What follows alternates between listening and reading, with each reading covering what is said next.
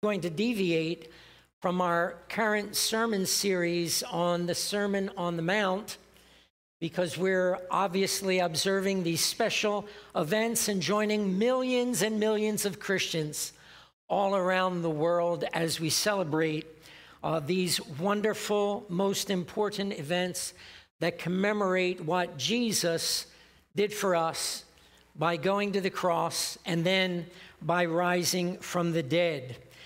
This is the very foundation, this is the very source of our faith. And you know, the Apostle Paul summarizes that in 1 Corinthians 15, where he says, "For I delivered to you, first of all, that which I also received, that Christ died for our sins according to the Scriptures, and that he was buried, and that he rose again the third day according to the Scriptures." In that small verse, we have the entire gospel of Jesus Christ. The gospel that is the power of God to salvation. Is there anything more important in all of this world than that great salvation? And if you know that salvation, your heart should be blessed and full of joy and thanksgiving to God for that unspeakable gift of God's love. And so, God helping us this morning, I want to speak to you on the theme of glorying in the cross. Our text for today's message is found in Galatians chapter 6 and in verse 14. Where the Apostle Paul said, "But God forbid that I should boast except in the cross of our Lord Jesus Christ, by whom the world has been crucified to me and I to the world. God forbid that I should boast except in the cross of our Lord Jesus Christ." Heavenly Father, we pray today that as we meditate upon this word that your Spirit has given us, that it would find a place in our hearts, and that as we live our lives as your people, our boast would only and always be in the cross of our Lord Jesus Christ. So Holy Spirit, speak to us today. Anoint these lips of clay, and anoint the ears of every listener in divine presence. And we'll be careful to give you all the praise, the honor, and the glory as we ask these things in Jesus' name. And everybody said, amen, amen, amen. Well, as we've already mentioned, we know that today, Palm Sunday, always marks the beginning of Holy Week. Holy Week is the last week of Jesus's earthly life, and we focus on what we call his passion. We're reminded that that word passion comes from a Latin word, passeo, and it means suffering. I know in our understanding, we often think of passion as being intense and enthusiastic. Jesus certainly had that because I believe he went to the cross with passion to do his Father's will. And in doing so, knowing that he would bring many sons and daughters back to the Father. But this is about his sufferings and the price that he paid for us. I don't know if you're aware of this, but it's interesting to note that in the four Gospels that document for us the life of our Lord Jesus Christ, those four Gospels contain 89 chapters. But 29 of those chapters are dedicated to capturing this last week in the life of Jesus, the sufferings of Christ that began with his prayer in Gethsemane, with Judas betraying him with a kiss. These chapters cover the trials of Jesus, his beatings, his scourging, his crucifixion, his death, his burial, and then finally his resurrection. 2/3 of the Gospels dedicate these passages to his life. But we know that his life in the Gospels is from his birth to when he was 12 years old. And then we have those 18 hidden years where nothing is spoken of the life of Jesus. Everyone knew him as the son of Mary and Joseph, who had brothers and sisters, but they did not recognize him as the Messiah until after he was baptized by John and began his public ministry.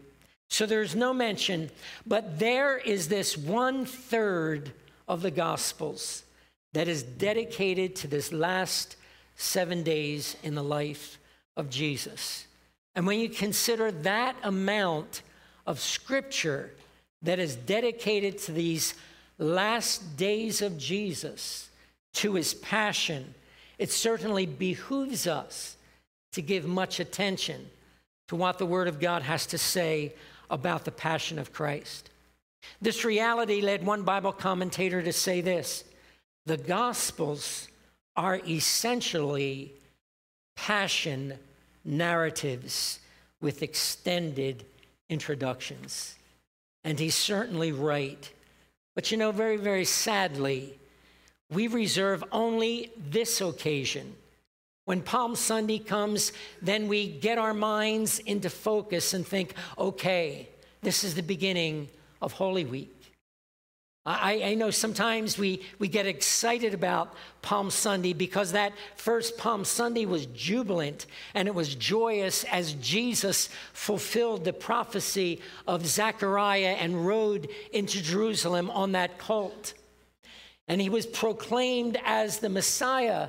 He was proclaimed as the King, but he was not coming to set up his kingdom on this earth. He was coming to set up his kingdom in the hearts of men, as we've been studying in the Sermon on the Mount. And so I believe that there's this subtle danger here that we forget the passion of the Lord Jesus Christ. And this morning, because it is Palm Sunday and it is the first day of Holy Week, we want to focus our attention and not fail to remember why Jesus came. Today we're observing the Lord's Supper. Jesus left that ordinance for the very specific purpose that we would never forget. And when we think about the Lord's Supper, it's not something that we just hear about.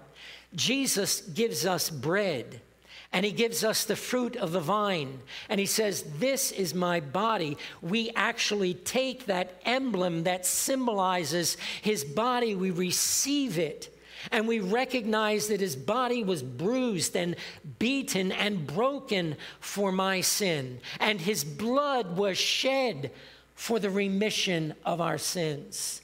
How thankful we need to be. So Jesus gave us the Lord's Supper, and he said, as often as you eat this bread and drink this cup, you remember the Lord's death. But we should keep the cross before us frequently. And may I suggest always, the Apostle Paul said, God forbid that I glory except in the cross of Jesus Christ. I know as we go through life, there are a lot of things in which we can glory. And we get proud of this or we get proud of that. And I'm going to have more to say about that in a few moments. But instead of glorying in those things and in boasting about those things, why are we not boasting in the cross of Jesus Christ? Because it's by that cross that we've been forgiven. It's by that cross that we have eternal life. The story is told of St. Francis of Assisi, who was once found weeping uncontrollably. And someone asked him, Francis, why are you crying? And listen to his answer. I weep for the sorrows, the shame, and the disgrace that my Lord endured for me. And what makes me weep the most is that we, for whom he suffered so much, live in forgetfulness of him. And I think it would be well that all of us ask ourselves the question as we go through life and as we walk in this journey, how often do we remember the cross? How often do we reflect upon the price that Jesus paid for us? You know, Francis became so sensitized to the reality of the price that Jesus paid for us that when he even heard the bleating of a little lamb, he would immediately awaken within his heart the remembrance of how much Jesus suffered and how he bled and how he died, and he would begin to weep all over again. The passion, the sufferings of Christ were foremost in his mind. And I believe they were foremost in the mind of the Apostle Paul. And that's why he said, I will never boast except in the cross of Christ. How about you and me? Does that thought of Calvary fill us and fill us with deep emotion? Does it bring us to tears? Harold St. John wrote these haunting words: the cross of Christ means nothing unless it takes your breath away. The danger for so many of us who were raised in the church is that we know the story of the cross and we've heard it over and over again, and it has become commonplace to us. And we fail to really lay hold of the mystery and the majesty and the glory that the Son of God would leave heaven's splendor, come to this earth as a baby, humble himself to be robed in human flesh, that flesh could be nailed to the cross, that he would suffer and die for our sins. The Apostle Paul was so much like St. Francis. He too was obsessed with Christ's passion. After he was saved, he was obsessed with one thing, and that was the message of the cross. We read in 1 Corinthians in chapter 2, this was his focus. And I, brethren, when I came to you, came not with excellency of speech or of wisdom, declaring unto you the testimony of God.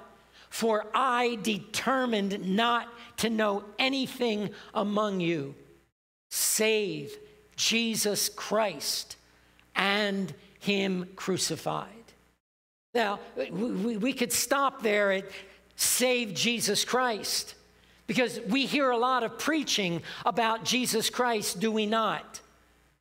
But how much about and him crucified? Maybe it's because we don't want to think about his death. Maybe some of us are a little squeamish, and I don't know about you, but have you watched the movie The Passion by Mel Gibson? I tell you, honestly, I have a hard time watching that movie because the brutal beatings that Jesus went through, that he became so disfigured that he was not even recognizable as a human being. The scripture tells us in Isaiah that it pleased the Father to crush his Son. Saints of God, can we lay hold of, embrace the reality of all that Jesus suffered for you and me and the price that he paid for us? I think that it's our human nature that we understand the value of something when we understand the price that it cost. You know, my wife could bring something home, and she's quite a shopper. And whether or not I get impressed is when she tells me how much she paid for it. But all kidding aside, when we have something that is truly valuable, that really cost us a lot of money, that is something we really, really value. Do we really value the cross? The scripture says we've not been redeemed with silver or gold. We've been redeemed by the precious blood of God's Son. the blood of God's Son. In this post-Christian era in which we're living today, there's this subtle emphasis away from the cross. Some churches today feel that it's a turn-off to speak about the blood. Because if you speak about the blood, then people really won't want to be in your church. Because after all, that's gruesome. Who wants to talk about the shedding of the blood? I know we care an awful lot about the blessings that the blood brings to us, but do we understand, if it were not, that Jesus was willing to go to the cross and to shed that blood, that we would not have those blessings? I never want to forget the admonition of the old hymn, and I'm reminded of those words. King of my life, I crown thee now, thine shall the glory be. But lest I forget thy thorn-crowned brow, lead me to Calvary. Lest I forget Gethsemane, lest I forget thine agony, lest I forget thy love for me, lead me to Calvary.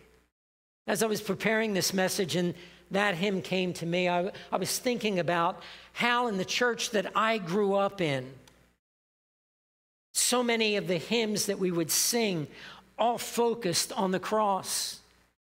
In fact, every time we came to church and we came to worship together, the cross was in focus.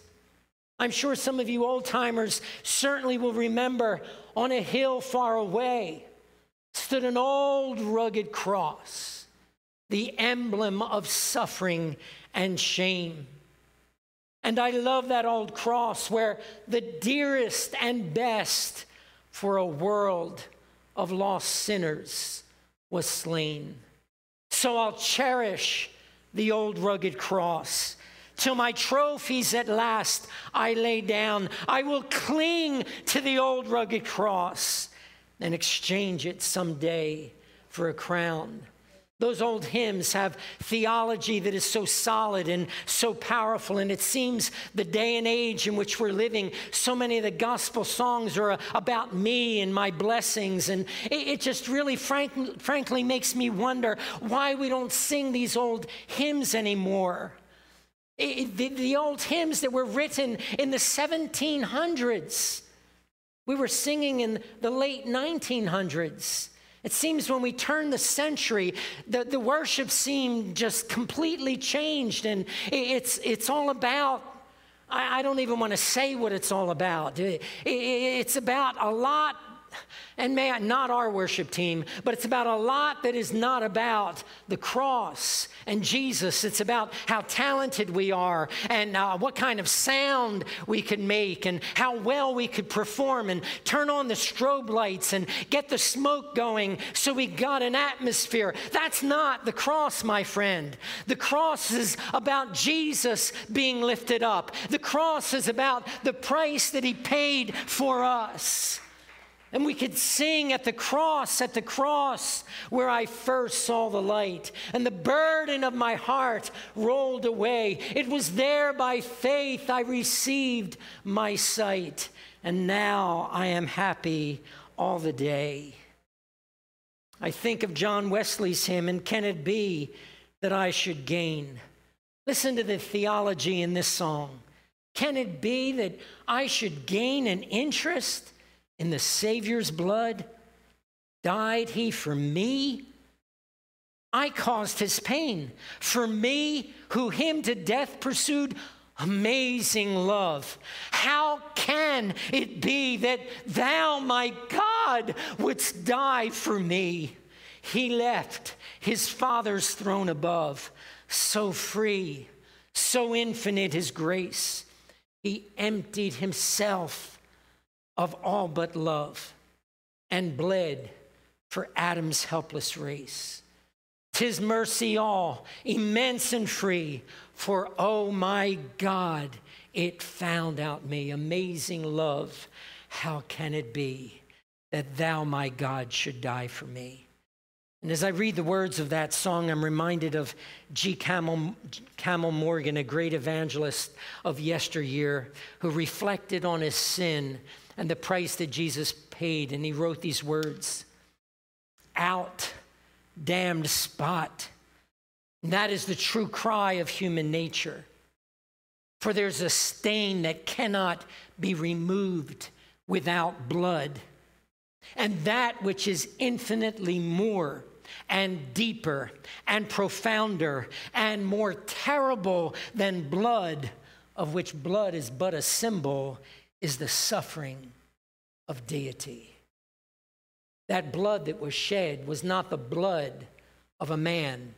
Yes, the man, Christ Jesus, who was God, who became man, never ceased being God. He just laid aside the prerogatives of his deity. He was 100% God and 100% man. He was not tainted by sin because he was not born of man. Joseph was not the seed that was planted in Mary's womb. The Holy Spirit caused the conception of Jesus. And so we could sing that song, "There's a fountain filled with blood, drawn from Emmanuel's veins." Jesus dying on that cross is Emmanuel, God with us, who came to this earth, and sinners plunge beneath that flood, lose all their guilty stains. Dear dying Lamb, thy precious blood shall never lose its power, till all the ransomed church of God be saved to sin no more. And so we think about this text that we've read this morning, that the Apostle Paul says, "God forbid that I should boast except in the cross of our Lord Jesus Christ." It actually seems strange for us. And how can we appreciate the words of Paul, considering that crucifixion was the most heinous, horrible death that anyone could ever suffer? Those two words actually seemingly are opposites. The cross, glory, they don't go together. They're direct opposites, because there was not a more humiliating, painful, shameful way to die than crucifixion. There was no glory in the act of crucifying a criminal, because it was indeed a punishment reserved for the worst criminals. Only the most evil, only the most depraved, only the most notorious criminals were sentenced to crucifixion. And yet Paul says Christ, as subjected to this shameful punishment, was something in which he gloried. He found his delight. He found his boast in the cross. And I don't know about you, but when I think about the Apostle Paul, I think that's quite an astonishing thing, that that's the only thing that he wants to boast about. That deplorable crucifixion of Jesus Christ. Did you know the very word crux, I guess in the Latin, was unmentionable in polite society because it was such a disgusting, deplorable execution?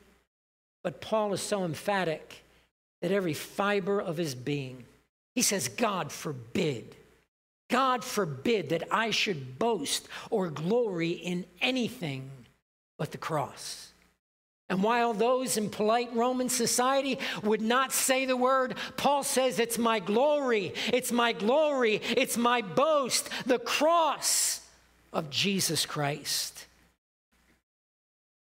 Paul had so much in which he could boast. It seems illogical when you consider his resume and his CV. Do you remember who Paul was? He was this brilliant scholar who sat at the feet of Gamaliel. That's like going through Harvard and Yale all at the same time. I mean, he was educated beyond all the others. He had this stellar career as a prominent Pharisee. The Pharisees were so widely respected. He was Rabbi Shaul. Paul really had so much cause for boasting Just even in his conversion. I mean, how many of us are saved today because we actually heard the voice of Jesus come through the sky and say, Paul Spuler, why are you persecuting me? No, that's not the way it happened for me. I don't know if that's the way that happened for you. Paul had this kind of dramatic conversion, and I'm sure that churches are just packed full when someone like a Paul comes in and says, you got to listen to my conversion experience. I mean, it's so dramatic and it's so powerful. It's like a Hollywood presentation. Paul says, I'm not going to glory in that. Paul says, I'm not going to glory in the fact that God called me to write half the New Testament. Paul didn't say, I'm going to glory in the fact that he sent me on these missionary journeys as an apostle that was able to start countless churches and myriads of people came to the saving knowledge of Jesus Christ through the Apostle Paul. You know, today, that's what Christian celebrities boast in. How big is their church and how many people attend and all the programs that they have and how God's given them this gift and that gift and how they could do this better than anyone else. Where is the boasting in the cross of Jesus Christ? I mean, Paul was gifted by God to do special miracles wherever his handkerchiefs went. Those that were sick, those that were demonized, were healed and delivered and set free. God even lifted Paul into the third heaven, where he was there before the throne of God. He said, what I saw is so unspeakable, I cannot even talk to you about it. And it was everything that Paul could become so boastful or proud of. But we recall that God sent a thorn in his flesh to keep him humble. And Paul realized as he went through the rest of his life that he could only and would only boast in the cross of Jesus Christ. What does it mean by the cross? Paul's not referring to the literal cross, but rather who died on the cross and all that he accomplished by dying on the cross. And so Paul was obsessed with that. And this morning, for the closing moments of our message, I just want to share with you why should the cross be the grounds for our boasting. First of all, we glory in the cross for the person who was crucified there. You know, as Christians, we do not consecrate or glory in crosses in general. We don't wear them around our necks as a crucifix. I mean, if you do, there's nothing wrong with that. But you don't, if you believe that because you're wearing a cross, that somehow it's going to chase the demons away, then you've got a wrong theology there. Because it's only in him and in believing in what he did on the cross that you can find salvation and forgiveness for sins. Whereas we know that there are people today who reverently hold that crucifix in their hand and they pray to that crucifix. And no. It's the person of the Lord Jesus Christ. We recognize that the Christ, the Son of God, died there for me.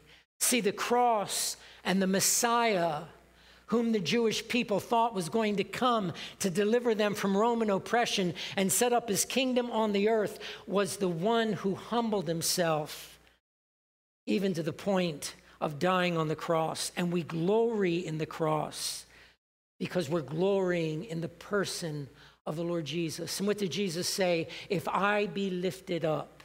He was referring to the cross.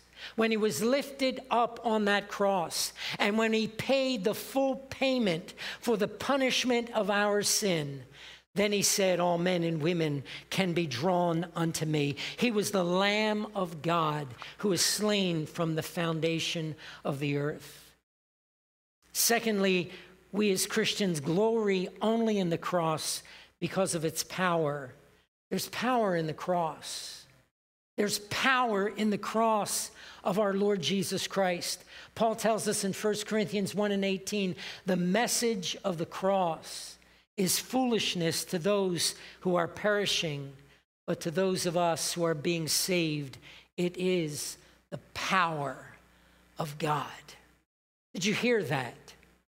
You could preach the gospel to those who are perishing, to those who are rejecting Christ. And they will say to you, what are you trying to tell me? That a man dies on the cross and he sheds his blood and that can forgive me and guarantee me an eternity with God? And they think that is foolishness. That was the Greek mentality of Paul's day. They were the educated people. They were the people that went to the higher schools of learning, and the cross, the message of the cross was foolishness. But to those who have faith and place their faith in the cross of Jesus Christ, it becomes the power of God, the power to raise us up out of our spiritual death and give us a new life in Christ. Do we realize that before Christ, BC, we were dead in our trespasses and sins? Maybe we were good people. Yeah, we could be good people, but we're still dead in our trespasses and sins. The only thing that can save us, the only thing that can raise us out of that state of death is the Holy Spirit coming into us and raising us up and giving us new life through the new birth by placing our faith in Jesus Christ. We glory in the cross because of its power. Its power to heal, its power to deliver, its power to set free. Do we understand that in the cross, Jesus purchased for us that healing and that deliverance, whatever the need is, whether it's spiritual healing for the salvation of our souls, whether it's physical healing for the healing of our bodies, whether it's mental or emotional healing for our soul's diseases. It was all provided by Jesus when he died on that cross. And do we know it was prophesied 700 years before the crucifixion took place? Deborah read it during the worship team's presentation this morning. But he was pierced for our transgressions. He was crushed for our iniquities. Upon him the chastisement that brought us peace, and with his wounds, we are healed. See, sin requires punishment. The scripture says, the soul that sinneth, it shall surely die. But without the shedding of blood, there is no remission of sins. So is there any hope for us without the cross? No, there is no hope. Our only hope, our only salvation is in the cross and in the blood that Jesus shed for us. There's power in the cross, even as we walk this Christian life, that we could walk in victory over sin. In the text that we've read this morning, we see the power of the cross where the Apostle Paul says, by the cross, the world has been crucified to me, and I to the world. I like this translation. Because of that cross, my interest in all the attractive things of the world was killed long ago, and the world's interest in me is also dead. Do you see this morning that because of the cross, the things of the world have become dead to us and we've become dead to the world? If you're struggling with the attractions of the world, Christian friend, you need to take another trip to the cross. You need to get immersed in the revelation of the cross and what the power of the cross can do in your life once you surrender to the Christ of the cross. Once you give your life, once you say, Lord, I surrender to you. I give you my heart. I give you my soul, all that I am, all that I have, all that I shall ever be. You created me for your glory. I want now to live for your honor and for your glory. And lastly, Christians glory in the cross because of the purpose of the cross. The Apostle John wrote in his first epistle, chapter 3 and verse 8, the reason the Son of God appeared was to destroy the works of the devil. Now we read that word destroy, and some of us think, does that mean annihilate? That's usually what you think of. When something is destroyed, it's annihilated, it's gone. I don't know if how many of you, some of you were not even born back in the early 70s, but there was a book that came out by Hal Lindsey, became very, very popular. Satan is alive and well on planet Earth. How many of us know Satan is alive and well on planet Earth? Phew. In this woke society, he is alive and well. And so many people are falling into the deception that they need to become woke, to be acceptable, or to be nice, or to be kind, or to be loving, because that's what loving and kind is. It's to be woke. If it's against God's word, it's a deception. It is not woke. Thank you for the amen. So Satan is alive and well, and God forbid that we fall into what society is trying to sell us.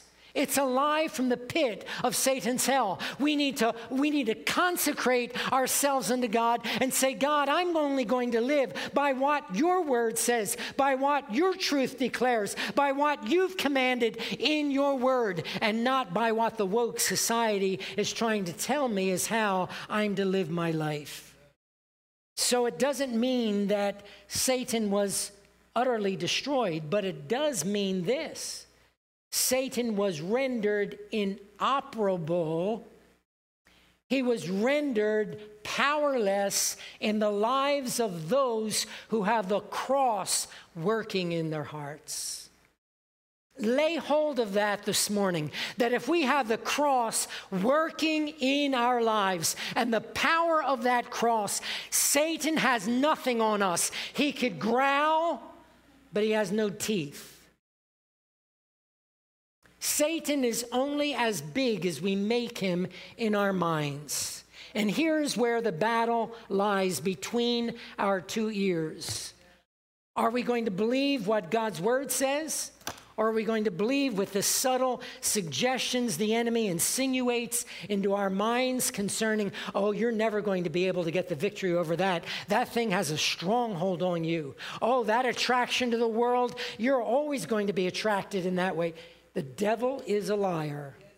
What did we read in God's word? It's by the cross that I am crucified to the world, and the world is crucified to me. What does it mean to be crucified? It means you're dead to it. You're powerless. It has no power on you, and you have no power in allowing it to have power on you because you've been crucified with Christ.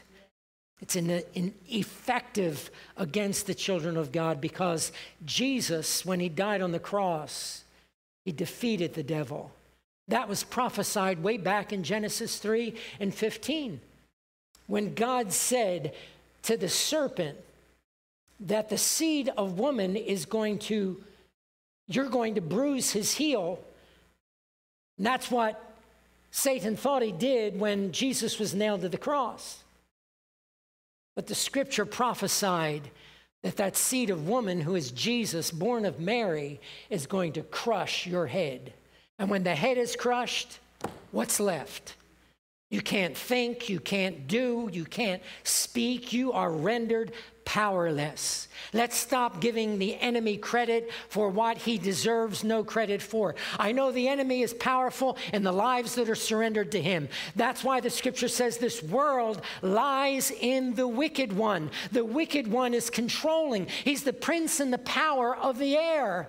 But you and I have been seated together with Christ in heavenly places. We're seated above the air, that first stratosphere. We are seated together with Christ in heavenly places, and we are more than conquerors through him who has loved us. And so, saints of God, this morning, on this Palm Sunday, as we contemplate Holy Week, let's remember the passion of the Christ. The passion of his sufferings, the brutal beatings, the insults, the humiliation of being stripped bare and hanging naked upon a cross. And the realization of that led Martin Luther to say these words, Lord Jesus, you have taken upon yourself what is mine and given me what is yours. You've become what you were not, so that I might become what I was not. He became sin for us so that we might become the righteousness of God in Christ Jesus. That's what the cross is all about. It's about a divine exchange. And as we bow our heads and hearts and preparing ourselves for the communion service, I want us to reflect on the cross, and we pray, Holy Spirit, lest I forget Gethsemane, lest I forget thine agony, lest I forget your love for me, lead me to Calvary. Bring us to the cross, the foot of the cross once again, that we might see you, a man, the Son of the living God, becoming sin. Such a despicable sight that the Father had to turn his eyes, and you cried out on that cross, my God, why have you forsaken me? You took the full brunt of the punishment of the wrath of God, the punishment not for your sin, because you were perfect and holy and righteous in all of your ways, but I was the sinner who rebelled against you, who transgressed your law, who committed sin willfully and rebelliously, fell often into iniquity. But all of those sins you bore to the cross. We thank you today for it, Lord Jesus. Help us to have a holy meditation upon that cross. And as we partake of communion elements today, that we would remember the price that you paid and rededicate, reconsecrate ourselves to you to live holy and holy for you. In Jesus' name we pray. Amen. Amen. As we prepare our hearts for communion, we're just going to put a song up on the screen, the Via Dolorosa. I pray that this helps us, refreshes our memory for the price that Jesus paid.